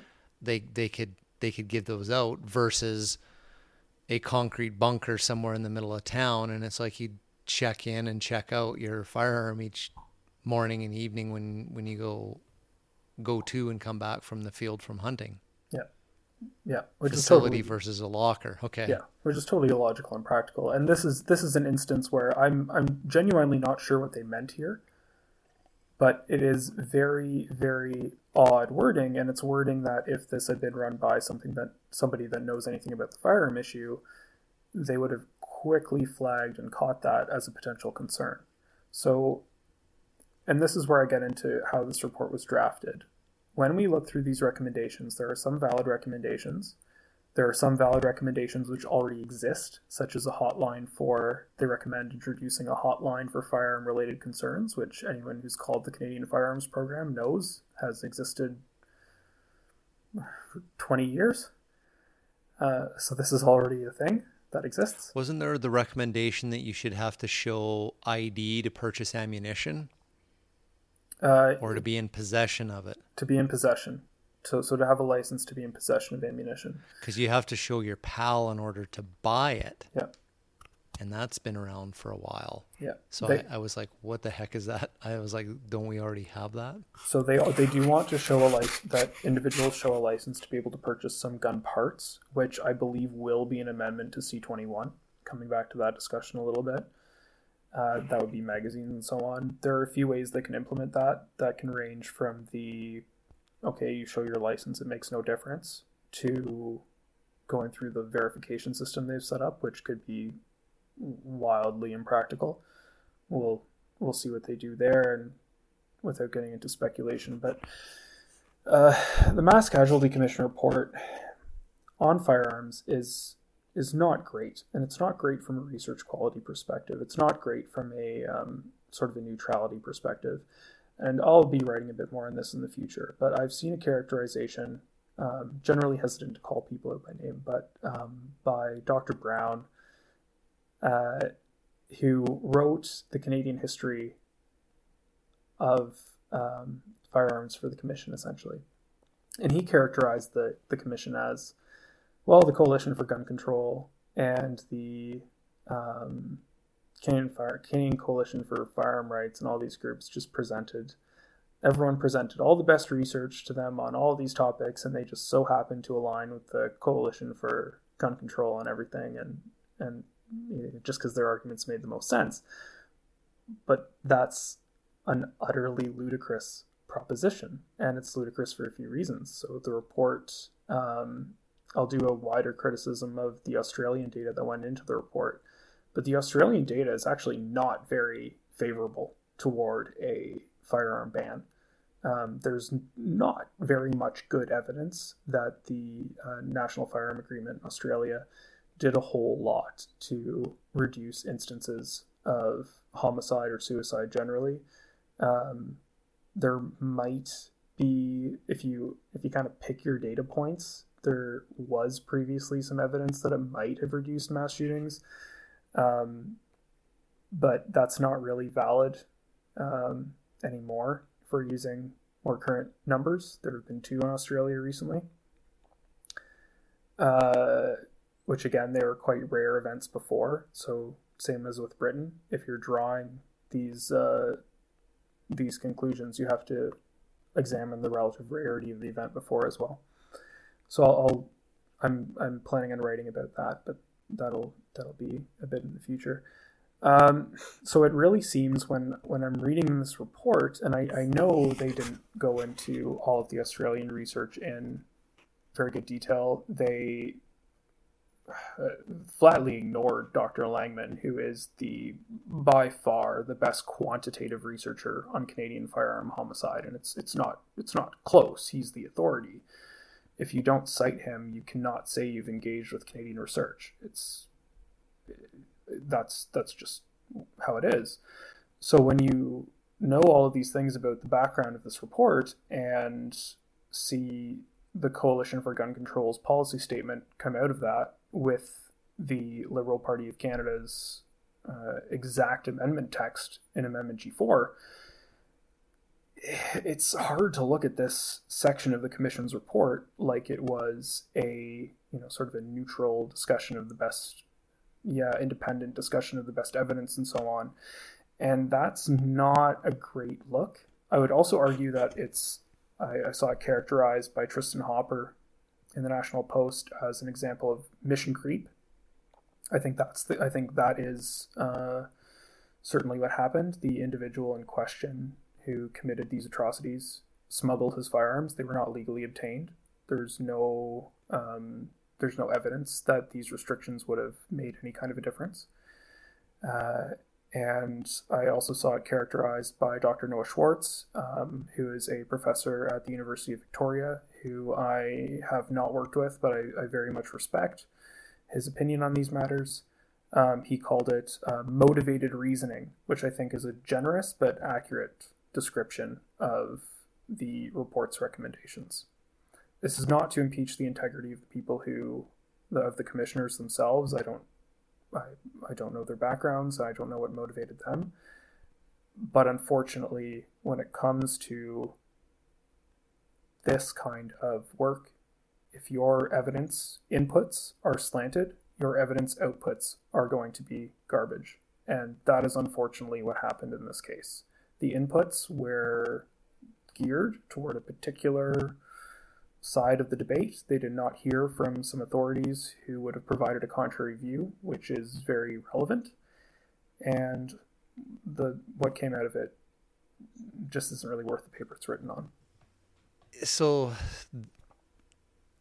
this kind of comes back to our earlier discussion kind of about like the political tactics that are involved here. Is it's almost like I could do this because it's like I can think this way now. So however it happened, whether there was federal Liberal government influence over the recommendations, or whether there was a desire from the commission side to produce something that the Liberals know they could use to support C-21 and moving forward. However it happened, there's clearly it's supporting, the Liberal government's gun ban. Now, knowing that the Conservative Party is going to come out and highlight and flag all these things and go at the Liberal government over it, the Liberal government can now very easily try to turn that against the Conservatives, to be like, how insensitive, Canada's worst mass shooting. Look at all these families that sat there, through the hearings and all this sort of stuff. And it's like, how can they'll pit their argument over the gun control parts against the tragedy of what happened and the people, and try to, in the public's eyes, make the Conservatives look callous, right? And so I see that getting that argument into the mass casualty report was almost like a really good buffer, because you've got this shield of turning it back against the Conservatives, going, oh my God, like, do you not feel sorry for all the people that were killed in the why are you criticizing this report, right? Like it almost seems like another, tactic. That's all I can call it. Yeah, well, I don't know, maybe it's tinfoil hat again. I agree. I think the Conservatives need to be very, very careful in how they approach this. I think that the Liberal Party certainly does see this as the addition of a shield, because you can now say, oh, well, these independent experts recommended it. It must be the right thing to do. We had this whole commission. We spent $26 million on it. It can't be wrong. But the problem is they didn't talk to a lot of experts. They didn't speak to a lot of people. They didn't take into account a significant portion of firearm research. When you're talking about Australian data, Baker, McFedrin, Lee, Swarty, like these are all important authors who've written important research on this subject. And I don't feel that they were substantively dealt with. And I don't feel that there are objections to the proponents of efficacy of the National Firearms Agreement. Well, okay, and I'll give a good example, actually. In 2006, Chapman and Alpers is one of the people who contributed to the report on the Australian data, wrote a paper which is commonly cited by gun control advocates as evidence for the success of the Australian National Firearms Agreement. The problem is that their measures on homicide never actually reached statistical significance. So this paper is being cited as this, oh, well, it clearly worked. But even that paper does not show an effect on homicide. Yeah, so we're in a very unfortunate circumstance based on that. Now, I think, and I bang on a lot about social trust and its importance to democracy and its importance to a functioning state. And this sounds like a segue that's pretty substantial, but I think the MCC report really highlights the deficiencies in our existing system and in how we're approaching institutions right now and the level of trust in institutions and how that's declining in Canada. This is partly, there's some anecdotal evidence here. There's a little bit of my, political science background and security background coming to play here. But I don't think people realize that social trust is a currency which in a democracy is not an optional extra. It's critical to the functioning of the whole system. The loser of a particular debate we're founded on the idea of loser's consent. So we have an election, somebody else wins. Okay, your idea doesn't get to happen now. But, we talked about it. We thought of our values. We thought of societal evidence, and we thought of the evidence. We thought of societal issues. And we're going to go with that. And then the loser says, well, okay, yeah, everyone voted. Fine. All right. And that's sort of how it's supposed to work. And you're also supposed to trust in your neighbor. It also applies to crime. When we're talking about crime, our system of laws it's maybe a dirty little secret to people who don't have a research background in this, but it's predicated on the idea that most people are not committing crimes and will not commit crimes. There's a very relatively small proportion of people who do, and our criminal justice system is sort of focused on dealing with that. But if people stop complying with the law on a more widespread basis, it all falls apart. And that's very, very, very dangerous for how we govern society. And where I've been raising this red flag is that I've noticed a massive decline in social trust in the firearm community, certainly over the time since, C-68 passed when I was 3 years old. So I wasn't noticing a lot around then, but certainly in adulthood and as I started studying the issue, I noticed this decline, and I've noticed it accelerating substantially in a few areas of society, but especially when it comes to the firearm community in the context of this sort of 1, 2, 3 punch that we've seen with the Order in Council, the handgun freeze, and then these amendments. And the worry that I have is that we had a system that, broadly speaking, the overwhelming majority of gun owners were interested in complying with. And now I've heard a massive tonal shift from a fair variety of people that went from, okay, Order in Council sucks, but that's okay, I can deal with that, it'll be fine, to, the handgun freeze, okay, well, I don't that feels like they're really going after sport shooters, to now with these hunting amendments, people say, okay, I'm not going to hand in anything, And I don't necessarily think that's a massive short-term public safety risk. That's not what I'm saying. I do think it's concerning when the government is passing laws in a way that's seen as so disrespectful and polarizing that individuals then feel alienated and unwilling to comply with those laws. I think that has bad ramifications for our society as a whole. And I think it's very important that individuals on all sides of the debate consider how they can depolarize that. Now, the Mass Casualty Commission did raise one really good point, and that is the need to depolarize gun ownership and gun control as political topics. Their solution to that was to give the Coalition for Gun Control whatever they wanted, which I don't think is a really practical solution. Depolarize it by having no gun ownership in the country, so... That was effectively their suggestion, yes. Okay. Depolarize it by limiting it to be polarized. A couple hunters, exactly. That is really how it came across. But I do think that the fundamental point is accurate. There was really a need here to listen with respect And I think individuals on all sides of this debate fundamentally, maybe except for a few, want the same thing.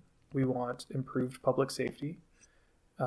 We want to preserve the legal, well, not everyone, but want to preserve legal use of firearms, certainly for people who need it. And we want good government. We want a functioning democratic society where everyone kind of gets along, despite the fact we can have debates over contentious social issues. And that has to start with the government taking some responsibility and really genuinely trying to listen and understand the position of hunters and sport shooters and why they're so frustrated and angry, and meet them halfway. Which I think a lot of people in the sport shooting community feel like they've already met the government halfway 2 or 3 times over. Yeah. Yeah.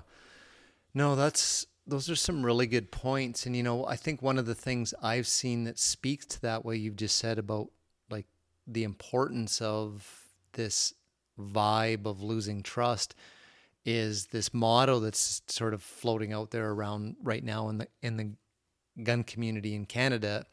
It's even on t-shirts and stuff. We're not the problem.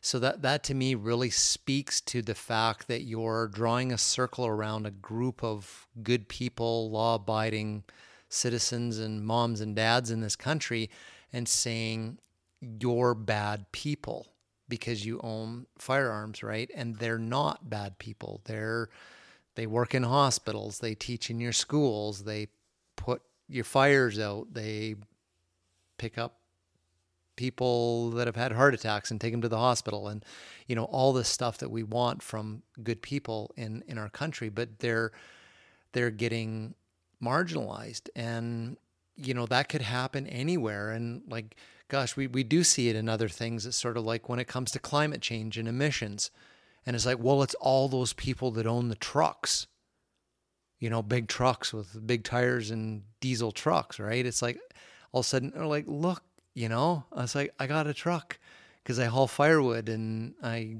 carry things, right? I'm not the problem. And it's like this is being echoing in a number of different areas, I think, in society, is like, let's peg, this on a group of people. And I can see how that can start to destabilize things, in a democracy in a much bigger way, especially when it is alienating the people that own the firearms, which has always been the big thing down in the States, right? It's like, what was the one I just saw the other day? It's like there's 300 million firearms in the United States and excess of 1 trillion rounds of ammunition. If we were the problem, you'd know about it. Right? Like that, is a real, consideration in the United States for keeping things balanced, because I probably do believe, because of their culture and their history and stuff, and the militias and stuff, and what we saw with the Capitol Hill riot, that things are pretty fragile. They're going towards a revolution sort of idea. And I hate seeing that narrative being developed around people that are good, and a segment of the society's like, they hate people. They hate gun owners. They say horrible things about them on social media, right? And I'm like, there's nothing wrong with these people. And that's an interesting thought in all of this. And as in your experience in politics, if something comes up, any topic, and it's like, this side's at the government to make a decision this way, this side's at the government to make a decision this way, the government has to take it away, mull it over, they come out and make an announcement. The old joke, if both sides are pissed off, then the government knows that it's made the right decision, because they're always balancing off, the greatest good for the most, but making sure that everybody's accommodated in their society, where this doesn't really seem to necessarily be the case right now in the country, where where we know the government's going to come out and say, okay, at the end of the day, we've listened to this side and that side, and we're splitting the middle here. It doesn't seem like there's a willingness federally right now to split the middle. Mm-hmm. I don't know. Yeah, I would concur with that. I think that's partly down to the political issues that we discussed earlier, and of getting reelected. Yeah. Yeah, and the short term thinking that's inherent in that.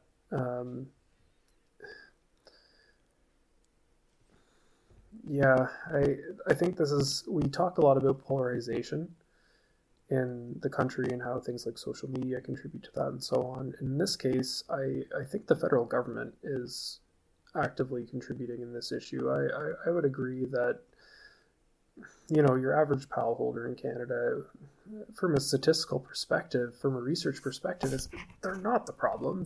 That's not really where certainly we're going to get the most bang for our buck, focusing on where our public safety dollars go. It's not on people who lawfully own firearms. I think, and some folks will disagree with me on this, that I think are perfectly reasonable. There's a lot of reasonable disagreement in academia. But generally speaking, where we see the most bang for our buck in firearms, in my view, is basic barriers to access. And I mean basic. Licensing, safety training, safe storage. These things are generally aspects. And licensing I'm using mostly as a proxy for background checks and training.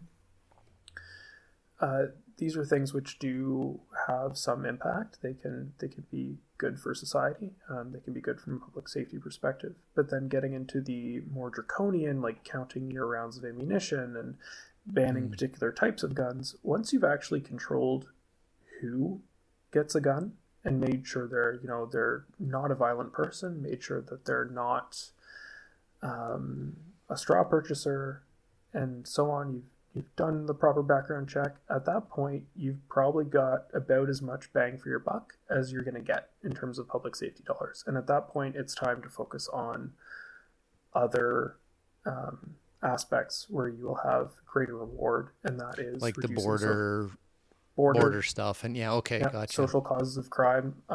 We hear a lot about, unfortunately not in the political debate, but a lot in the research about addressing the demand side and thinking about this from an economic perspective. If you don't want something in society, you really addressing the supply. They try it for drugs with the war on drugs.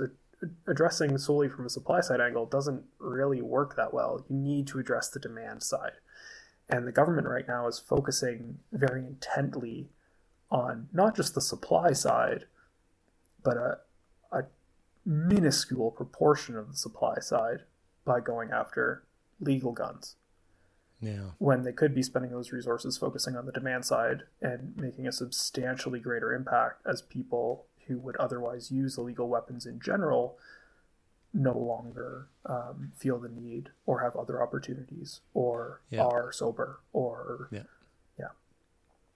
knowing that doesn't matter what you do, speed limits on highways or using AI to write your school assignment or whatever, it's like nothing's going to be 100% perfect, right?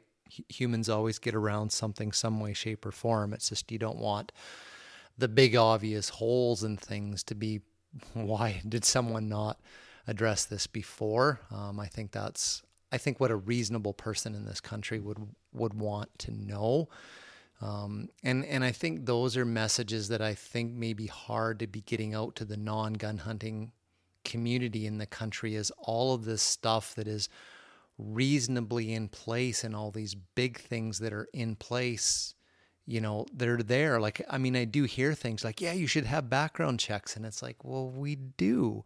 And it's like, well, they should have to have them stored safely. That was the big one after that. It was a shooting down in the States where like a little toddler got access to a firearm, right? And it's like, and then up here, people were like, oh, they should have to be stored securely and safely and locked up. And it's like, it is. And I almost feel like these letting Canadians know of basically what's already in place, the level of knowledge about the current gun legislation is very, very low in this country among the non-gun holders.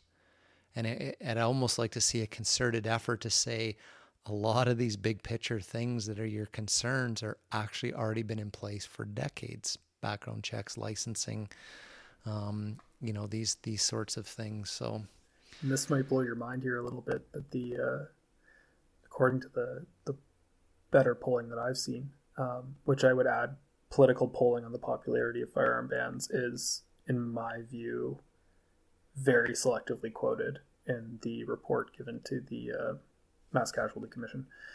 But looking at an Angus Reid poll from, I believe, 2021, what's really interesting is that the individuals who sort of don't understand that are actually the older individuals in Canada. Younger people are much more likely, especially, young men, but young women as well are actually much more likely than older people to believe that, our gun control laws in Canada are about right, that we do a pretty good job. We get the balance right. And it's actually elderly people, especially, women over 55, who think that the laws here should be stricter. So I think there's in a sense, hope there. And I think as well, when you give people the alternatives, and I think this is what happened at the Long Gun Registry, when you say, look, we can spend money on this case, which in the best case, you might save a few lives, maybe.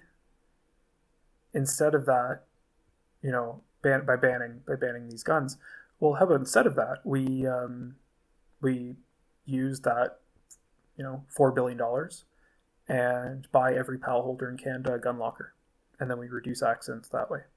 Or we focus on the root causes, or we spend that money ensuring that the Royal Canadian Mounted Police can call every single reference on a person's application instead of not doing it. And we know they don't call them all right now. So, or conducting more thorough background checks. Like, these are areas where I don't think gun owners would object. I've read obviously the firearm lobby groups differ in their solutions, but I've read through some of their proposals, and I don't realistically think that any of them would object to that. I certainly hope not.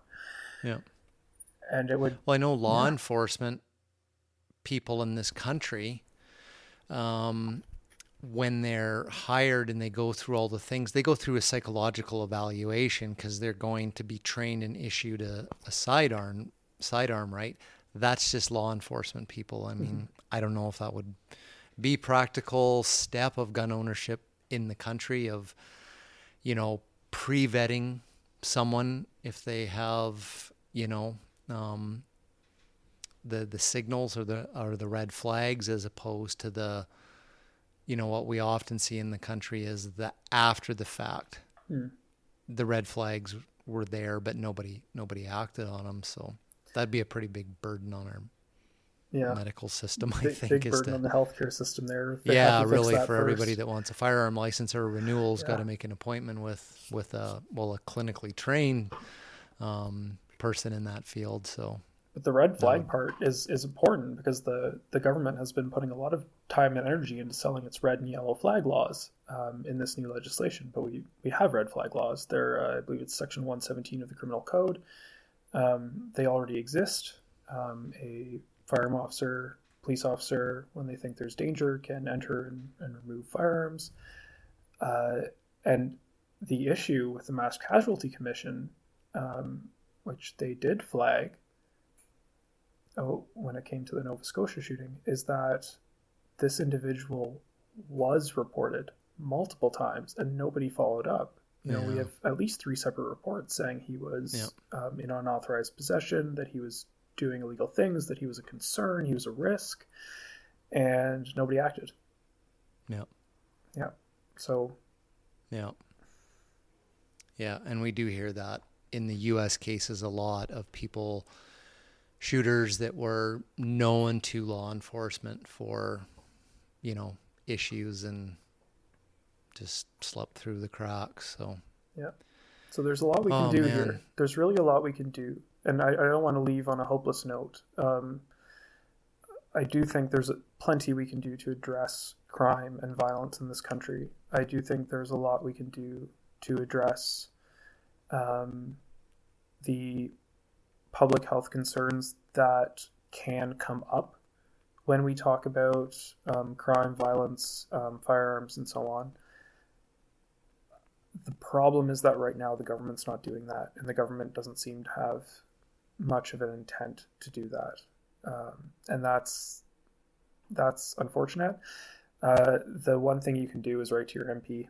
And I used to work in an MP's Hill office. I read all those letters. I know people think that they're not read. They're read. And a member of parliament might not reply to you. And it doesn't matter what party it is. There are conservative MPs who are like, yeah, I don't care about semi-automatics, ban them all. There are NDP MPs who are pro-gun. There are Liberal MPs who are pro-gun. But more importantly, most of them will not really have a particularly strong view. But if they get 1,000 letters on their desk, suddenly they do. And they will at least bring that to caucus. So I think the most important thing to do for hunters, even if we just end up getting a handgun freeze, I think it's important to note how much the sport shooting industry subsidizes hunting in this country.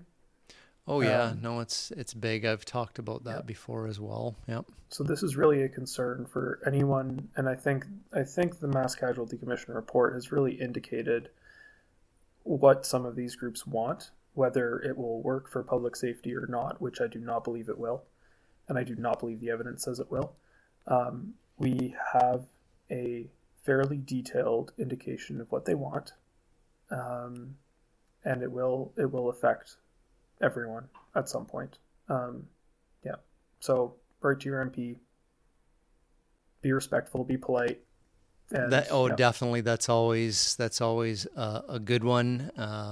It is hard, to get engagement levels high in people writing their MPs, let alone going in and talking to them is even a more difficult, thing to get the average person to do.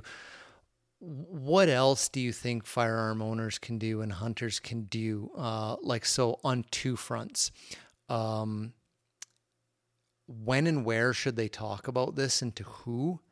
And where can people keep up on information?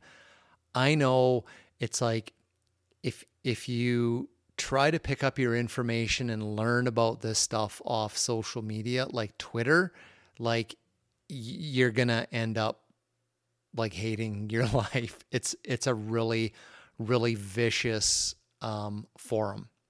And, it's kind of like you want to go, watch a badminton tournament and you accidentally end up in a UFC arena or whatever, right? That to me is not the best place to go in search of truth.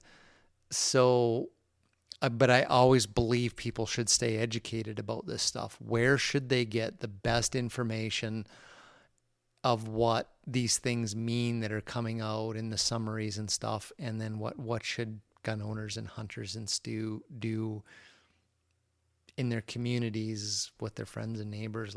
What are your thoughts there? Well, for communities, I think that's pretty straightforward. It's easy to say, it's a little harder to do, but just talking to folks. I mean, I've spoken to plenty of people who don't really know a lot about this issue or don't understand this issue. I would say, a lot of my friends don't really care too much. But really speaking to people, why is an ammunition limit a bad idea? Well, it's something that sounds to a non-gun owner pretty good. Oh yeah, they shouldn't have an arsenal. But when you actually explain it to them why it's not practical, I think most people go, oh yeah, no, that's bad. So when it comes down to it, just have a chat, just talk to people, be respectful, acknowledge that there is a difference in knowledge. I get in trouble with this a lot because this has been, my academic interest for more than half a decade. So I get into the issue where I'm getting really, really into the weeds with someone, and they'll say, "Wait, what's a barrel? What do you mean muzzle energy?" And I'll go, "Oh, right," and I have to go back. So, keep in mind the knowledge level. Talk to people, talk to hunters. and sport shooters and make sure they realize how their communities intertwine. And I think a lot of hunters don't really pay very close attention to a lot of this. They just, like, some do, some don't. Sport shooters really pay close attention to this. So make sure to bridge those community gaps. I think that's an important one. And yeah, just speaking to people, disconnecting it from the American debate, telling them how different things are in Canada. And if you feel comfortable with it, talking about the research.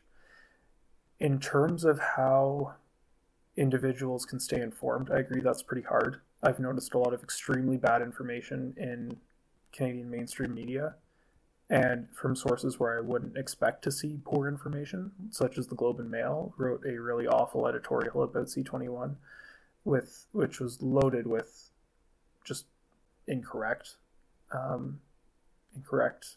points, despite it being, I think, a fairly reputable paper overall. So that can be hard. I would say parse and treat things with skepticism, look things up as best you can. A lot of these reports are public.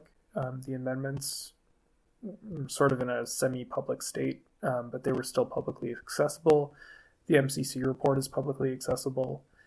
In terms of research, look for names that you will see around in Canadian research a lot. Dr. Langman is an excellent source, very, very talented researcher and statistician.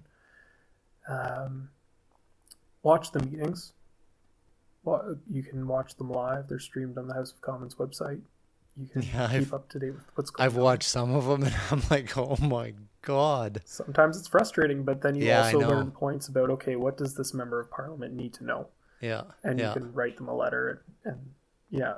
So yeah, what was the one that got me, like, just after Christmas time, when one of the gun control advocates was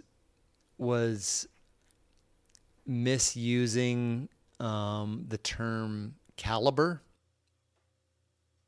and it was like, just,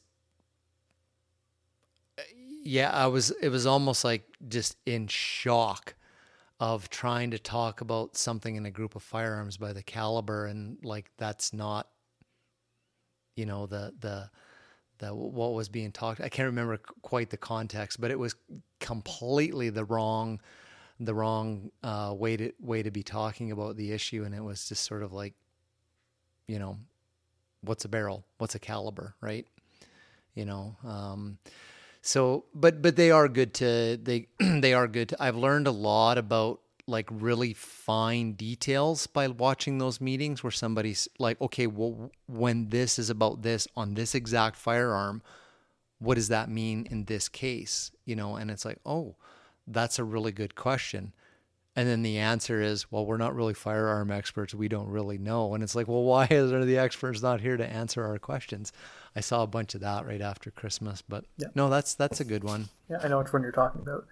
Yeah, yeah, Bob Zimmer. Yeah. I try to, and people can follow me on Twitter. It's at Tim Thurley. That's TAMTHURLEY. And I do my best. Twitter is a pretty toxic environment, but I do my best to stay as positive and polite as I can, and hopefully give information that's as factual and grounded in sources as possible. That's how I found you. So good to know. Yeah, no, exactly. So one of the, I'll see what you think to this. One of the places for go-to information where I've always pointed people to that I think do a really good job are organizations like the Ontario Federation of Anglers and Hunters. They tend to go through these things. They take their time. They develop really good statements and put really good information back out to their membership. And of course, it's available to everybody, which I think very clearly explains a lot of these things, what they mean to gun owners, what they mean to hunters. And they're not so far over on the gun control side of things where they got like crazy memes and and these sorts of Canada, China government conspiracies and all this sort of stuff. They're just very honest, factual summaries of what this bill means, what that bill means, those sorts of things. And I think all of the federations, hunting and angling federations in the provinces, are actually a really good go-to source. They just seem very down to earth and very good at communicating these things back to the average gun owner. So, yeah, the Ontario Federation especially has delivered some very, I think, excellent frequently asked questions and excellent factually neutral technical reports in this issue. Which they do a great service to all of Canada rather than just Ontario, and I've said that before. Yeah. The reports that they issued, honestly, are the reports that should have come from the government of Canada. It's the quality of reporting that we should have seen from the government, and we didn't. Yep. No, exactly. Oh man, what a deep dive into this subject. So 2 hours have blown by here. I really hope, this really brings people up to speed on a whole bunch of aspects of the gun control debate. We're by no means seeing the light at the end of the tunnel yet on this. New developments could happen. We could wake up tomorrow morning and be some new development or whatever, and we'll be back together trying to figure out what it all means. But I really, really appreciate taking your time here to spend this quality time with our listeners and provide some thoughts. And we went down a lot of different rabbit holes, and I think that's part of why this whole thing is just so murky, is there's so many tentacles to it, and good stuff and bad stuff and political reasons and good gun safety stuff is mixed in here as well. And appreciate it, Tim. Really, really appreciate your time and your thoughts. Oh, I feel like I'm about a third of the way into my thoughts, so I know. So I can't believe it's been 2 hours. Let's keep the books open, and when we have some new developments or stuff, we'll get back together. And I personally much prefer someone like yourself explaining these things to our listeners than me, because I'm not an expert in these things, and usually what I'm trying to do is provide summaries of what I've seen people like you write and talk about and say, hey folks, this is what's kind of going on high level on the gun debate in the country. But this is the first time I think I've really had a chance to dive into the gun control debate with an expert, for a good solid 2 hours here. So really appreciate it. Nice. Well, yeah, happy to be here. If you need some more, I'll be happy to send you some names. I'm sure a lot of people who'd love to talk about it as well with you. So no, absolutely. Even just one of the things we tend to try to do is to be one of those information providers, like a synthesis of information. So producing infographics is something we do, and so now this you become a very good resource for me to okay, here's some numbers, this is what they mean, and then I can produce a very concise little infographic out there, and people love those because they become very powerful little tools for that thing we just talked a few minutes ago about talk to your friends and neighbors about being a gun owner, about what some of this stuff means. And when you give people simple little facts in an infographic, their ability to talk about this thing from an evidence-driven perspective, you just greatly give a lot of power to those folks. So, that's something I think we can continue to work on outside of this, and pick out some key pieces of information, and we'll get those numbers out to folks. Absolutely. Sounds good to me. Cool. Yeah. Well, thanks, Tim. Appreciate it. And thanks for having me. You're welcome. And I'll keep following you on Twitter and try to cut out the other noise and chatter. So you do a really good job on Twitter. I know it is sometimes your buttons get pushed a little bit, and you're kind of like, oh, maybe I shouldn't have quite worded a tweet quite like that. But you're pretty good. You're really, really good, actually. So, good job helping all of gun owners out in this country. Well, happy to be here, and hopefully, making a good contribution. I really appreciate your time. You bet. And hey, folks, if you got any questions, thoughts, or comments after this episode, drop me a line, and I can always get answers from Tim. But I always like when I hear from people that carry on this conversations via email. So most of you know how to find me. hcmedia@thehunterconservationist.com. Love hearing you thoughts and from people across the country on these exact things. So thanks for listening, everybody, and you're up to date on what's going on around Canada. See you in the next episode.